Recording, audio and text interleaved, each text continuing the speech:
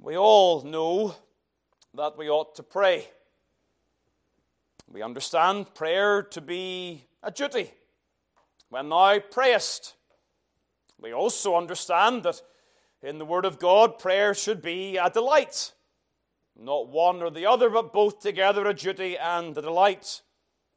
And in light of this, prayer is in many respects a thermometer of our spiritual health. Where there is no prayer at all, that of course brings great concern. And yet also, the content of our prayers, they also reveal our spiritual temperature and they reveal our hearts. How we pray and what we pray for, they are insights into our spiritual condition.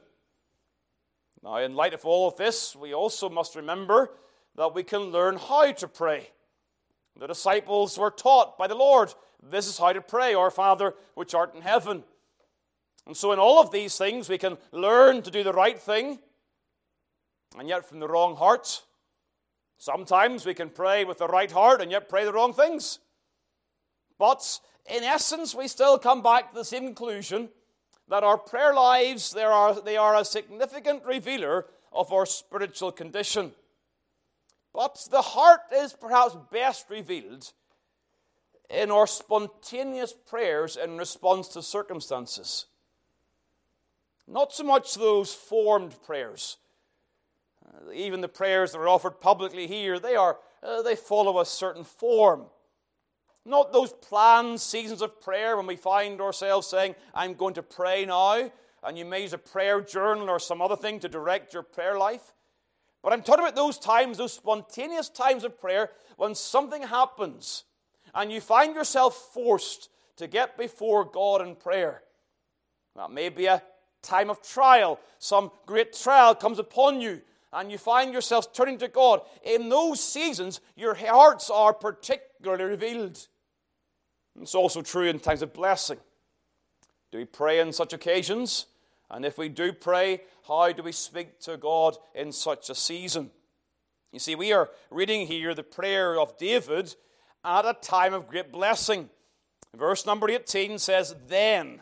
Now, what's the then? The then is in response to all that David said. Verse number 17. David has communicated the will of God Nathan has communicated the will of God to David regarding his house. In grand affairs and grand matters, as to the purpose of God for David and his sons, indeed for a kingdom and a throne that shall be established forever. Then, in light of that, in a spontaneous fashion, David finds himself compelled in heart that he's got to get before God. The turn of phrase is very beautiful in verse number 18. Then went King David in and sat before the Lord. And there's all manner of different ideas. There are some who object to the idea that David sat before the Lord. You don't read in the Bible of people sitting for prayer.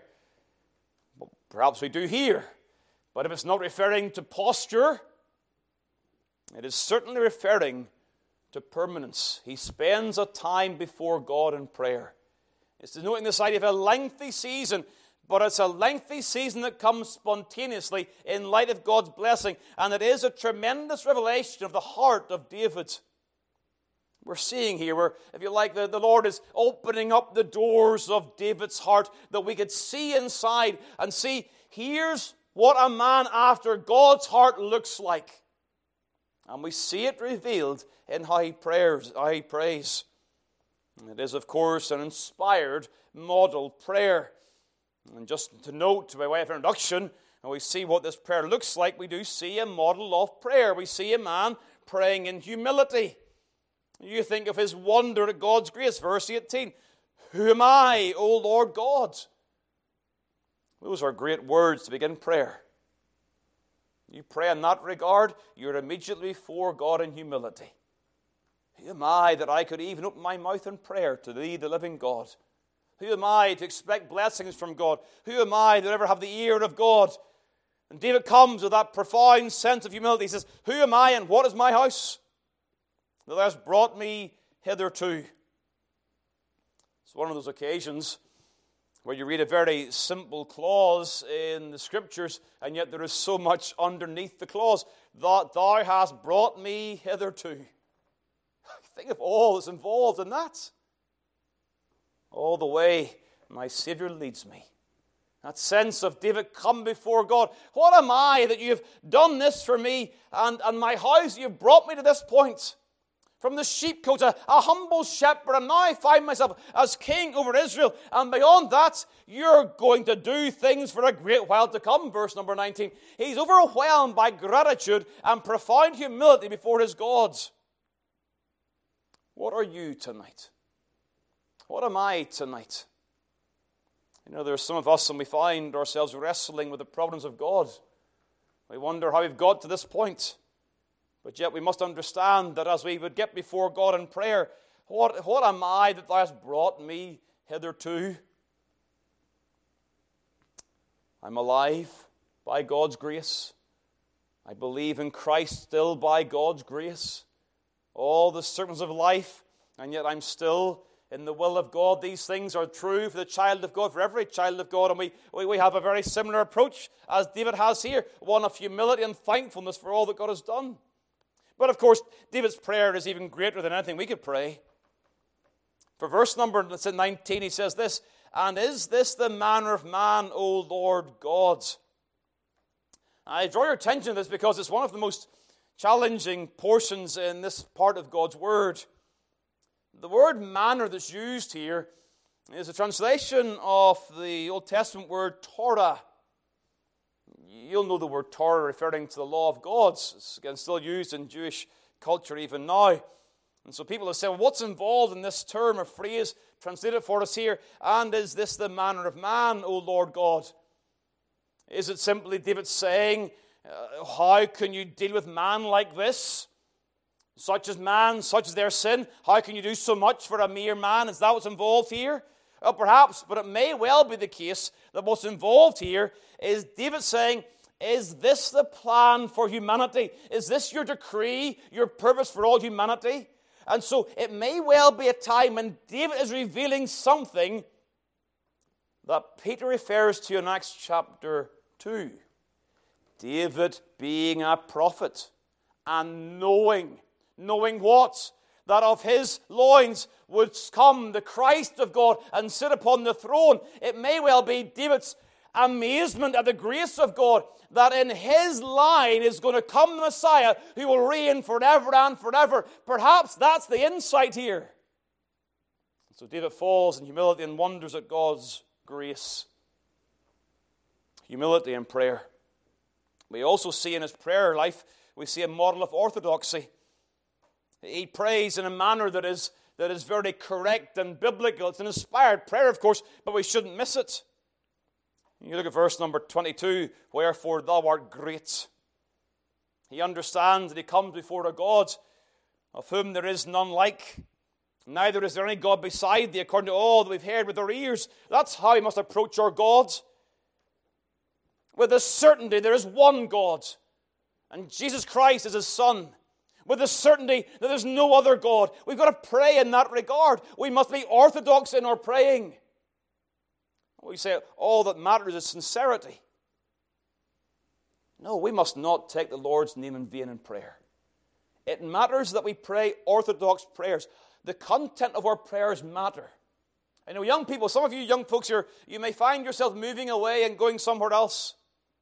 And you may find yourself in a church where there is a casualness in prayer that may well lead and may well imply some very bad theology. And so be careful as you would perhaps visit a new church and wonder, is this a church I can raise my family? Listen carefully to the public prayers. Because prayers must be orthodox. They must be accurate. And we see David praying in this regard. He acknowledges God's sovereignty. Again, as he reflects upon all that God is doing, verse number 21, he says this, according to thine own heart hast thou done these great things. That's a phrase again of God being able to do things of his own free will. God not constrained or restricted, but able to do that which he pleases for his own name's sake. It's an acknowledgement of God's sovereignty. Even as he prays, he understands that God works in time and in history for the sake of his name. Verse 21, for thy word's sake. David understands there's been a promise. And he's praying for the promise to be fulfilled so that God's word is publicly seen to be reliable and true for thy word's sake. Verse 23, he refers to the name of God, to make him a name. He understands that God does all things for his own glory. Verse 26, and let thy name be magnified forever. It's certainly my burden as I pray publicly in this place to continue to come back to these things. If you hear me repeating it 5, 10 times in prayer, so be it. For the sake of the Son, for the sake of the name of God, for the sake of the glory of God. That must be the impulse in our prayers. And if we are not praying for the glory of God, we're praying amiss. It's not necessarily the only outcome we can pray. We can pray for our own good, for our own benefit. We can pray for the building of the church. We'll come to those things. But when it comes to the very end of all things, it must be the glory of God's. And as you pray for your own lives and your own circumstances, search your heart. Make sure your prayers are orthodox for the glory of God. Humility, orthodoxy, fervency. You see tremendous boldness and fervency in his prayers. Verse 25. This is often prayed in prayers. Do as thou hast said. That's prayer. That's it in a nutshell. What is it to pray? Do as thou hast said. We have your word. You've told us your purposes, your plans, your promises. Do as thou hast said. That's fervency in prayer. You see, some would say this is not appropriate.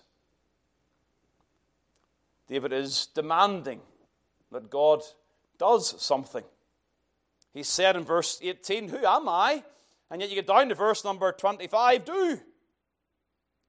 But not do as David says, but do as God says. And so that's what drives our fervency in prayer. Not do my will, but do thy will. You get the same in verse number 29, the portion we're going to turn to, where again he says, therefore now let it please thee to bless the house of thy servant, O Lord, for thou, O Lord God, hast spoken it. And with thy blessing let the house of thy servant be blessed forever. And so we're seeing a spontaneous response to God's promises in David's life. And it is wonderful to see so much to challenge and to instruct us in our prayer lives. I made a wee note just in my own notes at this point. I said, Lord, give me a heart like this. I want seasons where I find myself shut in with God. I've got to get before the Lord. I've got to sit before the Lord. I find compelled in my conscience. I can't do anything else but get before God. I want those times. I'm sure you want those times as well. But beyond that, this inspired prayer, I don't want to look at it simply as a model of prayer and give you those general applications, although they're very, very helpful. But I want to show you that verse number 29 is a prayer that we ought to take for this church, particularly this congregation, particularly this ministry. That verse 29 has an application that relates to our own times in this place, in this year, as we serve the Lord. That we have the right to legitimately take this prayer directly and say, therefore now let it please thee to bless the Church of Christ in Malvern. That we can take this prayer and make it our own. I believe we can do so. Given what we saw last week. Note verse 29 begins with the word therefore. Therefore now let it please thee. In light of what? In light of the promise that was revealed. Verse 27, for thou, O Lord of hosts, hast revealed to thy servant, saying, I will build thee an house. That which is revealed and that which is promised, verse 28, and thou hast promised this goodness unto thy servant. Something's been revealed. Something has been promised, and in light of what's been revealed, in light of what's been promised, therefore. So we saw what was revealed, and we saw what was promised. You see, it is the covenantal promise that God makes with David that leads to the prayer, do as thou hast said. But how is this promise fulfilled? It is fulfilled as Christ reigns. The reign is now, Acts chapter 2, but the impact of Christ's reign continues, so that we are to pray in the language of Christ, Thy kingdom come. And what is the nature of Christ's kingdom? Christ's kingdom is the fulfillment of God's purpose for David's kingdom promised here in 2 Samuel 7. So if we are to pray, Thy kingdom come, we are absolutely to pray for this prayer at the end of 2 Samuel 7. They are one and the same thing. The promise here is a promise for the establishment of Christ's kingdom. He is ruling and reigning, and He is presently subduing all His and our enemies under His feet. And thus we can take these words of 2 Samuel 7 as our words and pray them. We can pray them for the church universal, but we also have the right to pray them for the church local.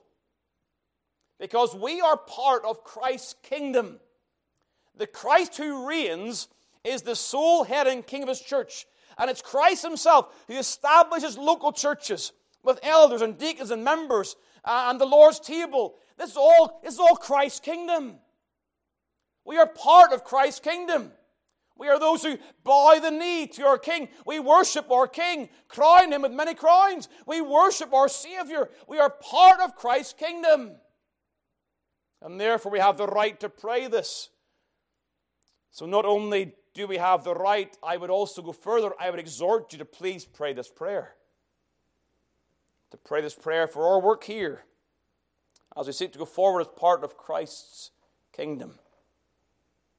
This ministry stands in great need, standing in need of prayer.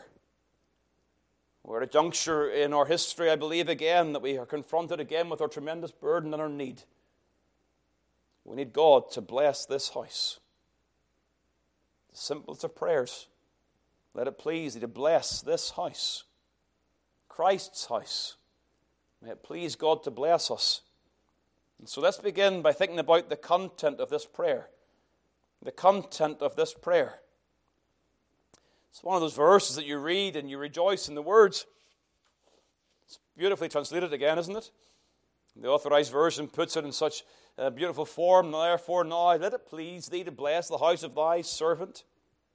And yet perhaps we haven't come to terms with what the words actually mean. What are we actually praying for here? What's the word we use most in prayer? Well, perhaps this was my prayer life. The word I perhaps use most in prayer more than any other is the word bless. Therefore now let it please Thee to bless the house of Thy servant. Here David asks for blessing. With Thy blessing let the house of Thy servant be blessed forever. Do we know what we mean when we say bless? You know, sometimes parents may talk to their children. The children will pray at night and they'll say, Lord, bless the missionaries. That's a wonderful prayer. But it's important that as we pray such prayers, that we understand what we're praying for when we ask for God to bless. And so you think about blessing in the Word of God, and you even think back to the very first time blessing is used in the Scriptures. It's Genesis chapter 1, where God blessed the animals. And God blessed them, saying, be fruitful and multiply. And that's God's blessing, isn't it? You see, what's the purpose of that blessing? It is the bestowing of good. And let that kind of concept seep into your mind. It is the idea blessing involves the bestowing of good. And so God, even Genesis chapter 1, is blessing the animals, bestowing good upon them, that they may be able to multiply and be fruitful. It's God's blessing. But you turn, please, to Genesis chapter 24. Let's look at these together. Genesis chapter 24. Genesis 24 in the verse number 60. Here again we see another reference to blessing. I'm just using illustrations here to help you perhaps grasp something of this word. And they blessed Rebekah and said unto her, Thou art our sister, be thou the mother of thousands of millions, and let thy seed possess the gate of those which hate thee. It's about Isaac and Rebekah, and of course a servant goes and brings Rebekah, and as she leaves they bless her. So what are they doing there? They're expressing audibly and verbally their desire that she would prosper, that she would know the good bestowed upon her, and they bless her. In a similar fashion, over in chapter 27, Genesis 27, of course, the events surrounding the blessing of Esau and Jacob by Isaac in verse number 4, and make me savory meat, such as I love, and bring it to me that I may eat, that my soul may bless thee before I die. And what happens? It is Isaac bringing assurances of God's favor and the bestowing of good upon Jacob and the descendants. It's God's purpose to bless. You see, the word bless stands as opposite to the word for curse. One of the most revealing accounts regarding blessing is found in Numbers chapter 23 in the events regarding Balak and Balaam. Remember the context here. Balak wants Balaam to curse the people. But you get to verse number 11, it says this, and Balak said unto Balaam, what hast thou done unto me? I took thee to curse mine enemies, and behold, thou hast blessed them all together. And you see, of course, the cursing means a desire for harm, and therefore blessing has the idea of a desire for good. Verse 25, Balak says unto Balaam, neither curse them at all, nor bless them at all. And so you get the general idea of the word here. And it speaks of bestowing good upon another, whether that good is temporal or spiritual or both. And if you keep that in mind, it actually works even in terms of man blessing God. It's used that way. Man will bless God. But the good that we bestow upon God is praise and worship. He has no needs. So the good that we bestow upon God is, of course, the praise and worship owed to His name. But as God blesses man, it is the imparting of God's favor, God's good gifts. Balaam's utterances are prophetic of God bestowing good upon Israel, not curses. And so blessing sometimes refers to the form of words used in invoking the bestowal of good, and other times refers to the good itself. And so you go back to 2 Samuel chapter 7, the verse number 29. You see the word blessed there. And with thy blessing, let the house of thy servant be blessed forever. As God bestows good upon the house of David, it will therefore be able to be said that it is blessed.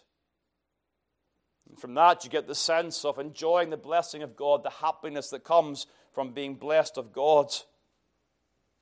So that's the general sense of this. The content of this prayer, therefore now let it please thee to bless the house of thy servant. But when you do a Bible study of this concept, there are three things in particular that come to the forefront. When you're praying for blessing, there are three particular areas you're praying for. First of all, you're praying for God's presence. You think of the blessing of Numbers chapter 6, the Aaronic blessing.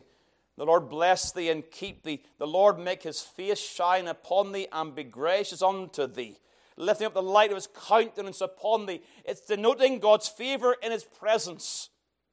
As God's face is upon us, we know his blessing through his presence. Therefore, now let it please thee to be present with the house of thy servant. That's involved in the blessing here. But it also implies God's protection. Look at the words itself. Verse 29. Therefore now let it please thee to bless the house of thy servant, that it may continue forever before thee. Here's the outworking of his blessing. He needs God's blessing in order that it may continue forever before thee. It's implying protection under God's watchful, protective eye. Wasn't that Balak's annoyance? Balak, he wants the nation to be destroyed, to be ruined. But Balaam's prayed blessing over them. And he understands that blessing involves God's protection. And so, therefore now let it please thee to protect the house of thy servant, that it may continue forever before thee. But also, and perhaps this is most commonly known, it has the idea of prospering. God prospering. You think of the language of the law, Deuteronomy chapter 16, every man shall give as he is able, according to the blessing of the Lord thy God, which he hath given thee. And so the blessing there is in terms of prosperity. You give for the work as the Lord has blessed you. It's involving prosperity.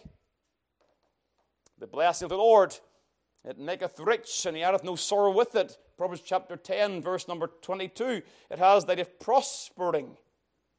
Therefore now let it please thee to bless the house of thy servant. Now, surely you can see the breadth of this prayer for God to bless. Profound. It's a great prayer when you know what you're praying for. You can summarize all this in the word, God bless this church. But as you pray that, you're praying for God's presence. We need God's face to shine upon us in these days. We can't pretend for a second that we're in the very heights of spiritual joy at this point in time. We need God to come and bless this congregation with His presence in a way that people come through the doors and they'll realize they're in the very presence of God. And the Lord's people, they're knowing the joy of the Lord, and we have the Lord's blessing, His face shining upon us. We need to pray for that. We ought to pray for that. Let it please thee to bless the house of thy servant. We need to pray for God's protection. That as the devil would seek to deceive and destroy, we need to pray for God to protect this work. We are part of Christ's kingdom. We have the right to pray to our heavenly King. Subdue your enemies. Protect the work for Christ's sake, for thy name's sake. We have the right to pray for prosperity, not financial prosperity. We are not of this world. We're not here praying this prayer for some sort of sense of a financial blessing. We find ourselves with the coffers overflowing. We're here praying for prosperity in the sense of God bringing precious souls and building up His work. Therefore, now let it please thee to bless the house of thy servant. Remember, please remember. Why can we pray these things? Because we want them, yes, but because God has promised them. If what I'm saying is true, that this prayer pertains to God's kingdom and Christ's kingdom, then if we are part of Christ's kingdom, we have the right to pray to God, do as thou hast said. And it may well be the case that we have not because we ask not. And these things, they are for us in Christ. They're available for us. But we are not coming to God in prayer as we ought, calling upon God for these things. We need to cry unto the Lord, publicly and privately, Lord, bless the house of thy servant. Bless the house of Christ for His sake. Please, take this upon your heart to plead the promises of God for this church. But secondly, having thought about the content of the prayer, please note the conduct of this prayer. Now, I've already touched on this. We've already said things about the nature of the model prayer, humility, orthodoxy, fervency. But this, I believe, needs to be a bridge to our next point, our final point. You see, we are seeing this as a promise for now. That the kingdom of Christ is involved in this work. And therefore, this prayer is a prayer for today and for now. And if that's the case, then we must take this prayer and we must realize that we have the right to pray as David prays, publicly and privately. We must pray with David's boldness. First of all, boldness. Again, I take you back to the words of verse number 25. Do as thou hast said. David expresses the fact that he has found this prayer in his heart. That's there. It's a wonderful thing. Verse 27. Therefore hath thy servant found in his heart to pray this prayer unto thee. He would never have dared pray such a prayer unless he had first received the promise of God. And having received the promise of God, he can boldly pray. Our prayers are often weak because we do not grasp the promises of God. Things that we once knew, but through neglect we find ourselves, the promises at the very back of our minds are not at the very forefront of our minds, and thus when it comes to pray we lack boldness because we cannot plead the promises of God as we ought. As God's people, we must day by day be searching the Word of God for His promises, for His purposes.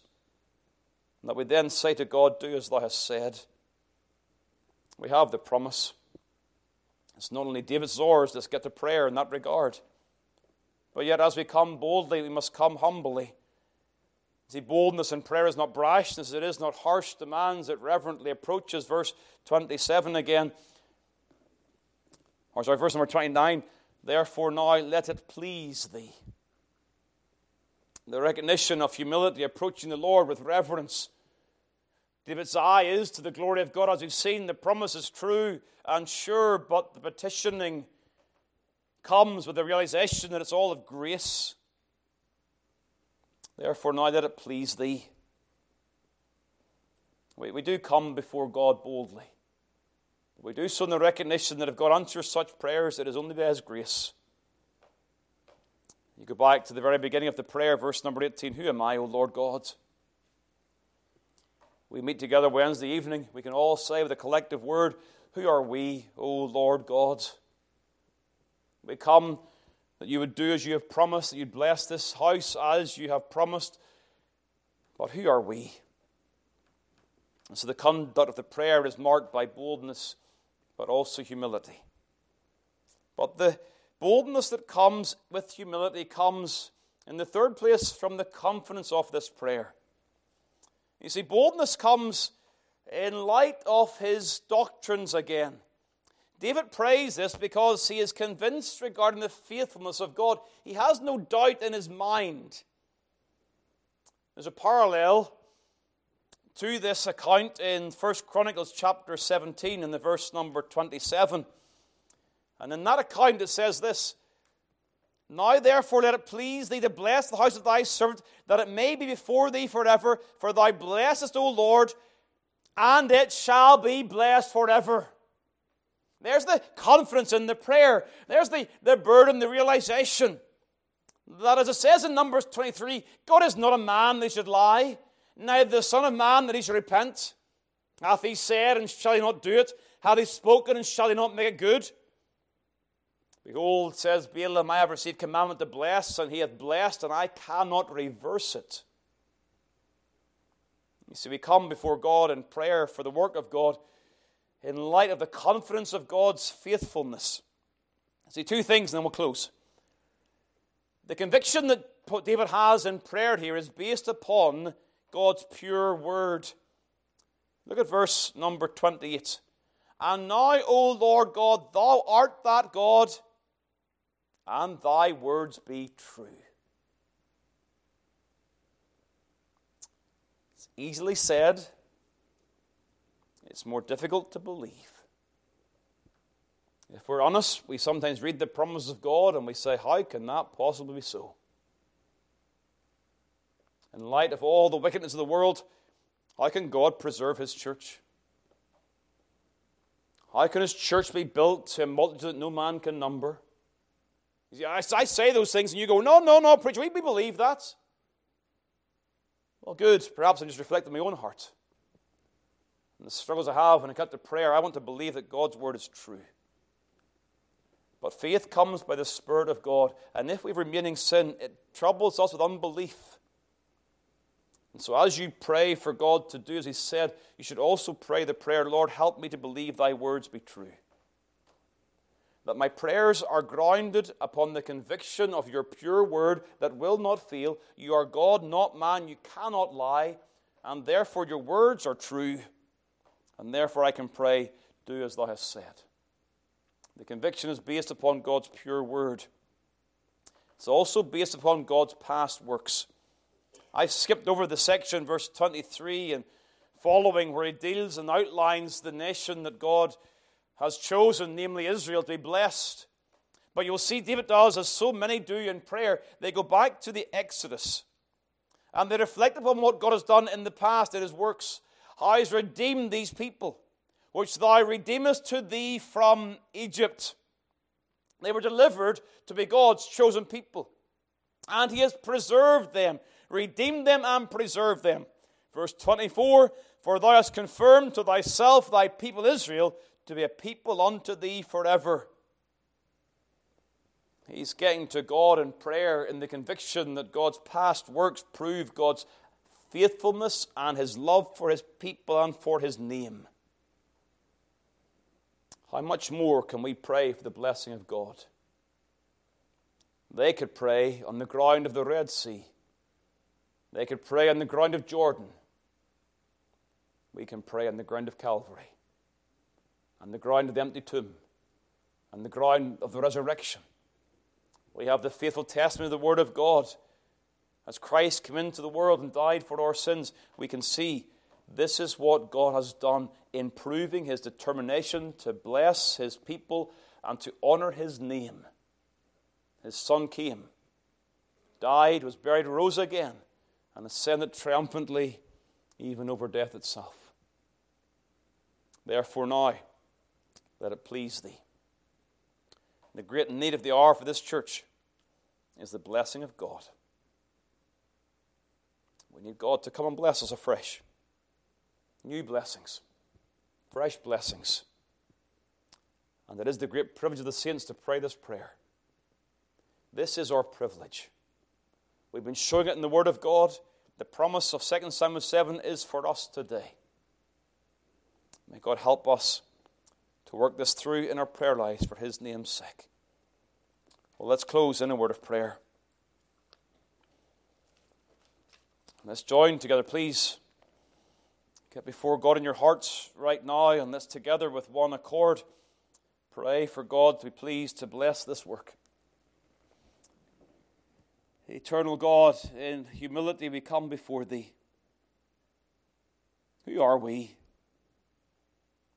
We're sinners saved by grace.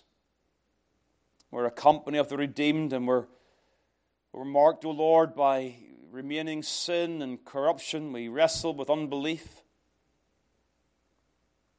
And, O Lord, we come humbly. You have brought us hitherto. You think, O Lord, we think of the work that you've established in this place 40 plus years ago. For your hand upon it.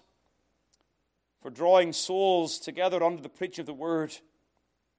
And, O Lord, there have been so many ups and downs and challenges. And, O Lord, we come afresh and we ask, O Lord, for your blessing. Bless this work, we pray. May tonight, even as our hearts are knit together, may tonight be a time when you hear our cries. And we know a fresh sense of thy presence. A renewed conviction regarding your protection over us. And, dear Father, your pleasure to prosper us. Bless this work. O Lord, it is our desire for souls to grow, to be edified. May your people prosper in this place.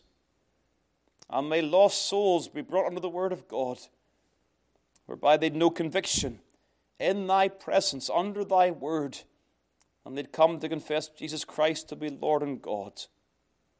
Dear Father, hallowed be thy name. Thy kingdom come and thy will be done. O Lord, hear us as we pray. Help us all, O Lord, help us to resolve in our minds to get before thee more and more. Not that you will hear us, O Lord, for our much asking, but rather, dear Father, to common dependence, you are pleased to bless those, the people who humble themselves and call upon thee. Grant us grace to this end, we pray, and bless those out of Christ, those who have no desire for Christ in the kingdom. Open their eyes, subdue them, we pray, to thy will. Draw them to thyself. Hear us tonight. May your blessing indeed rest and abide upon us. In Jesus' precious name, amen.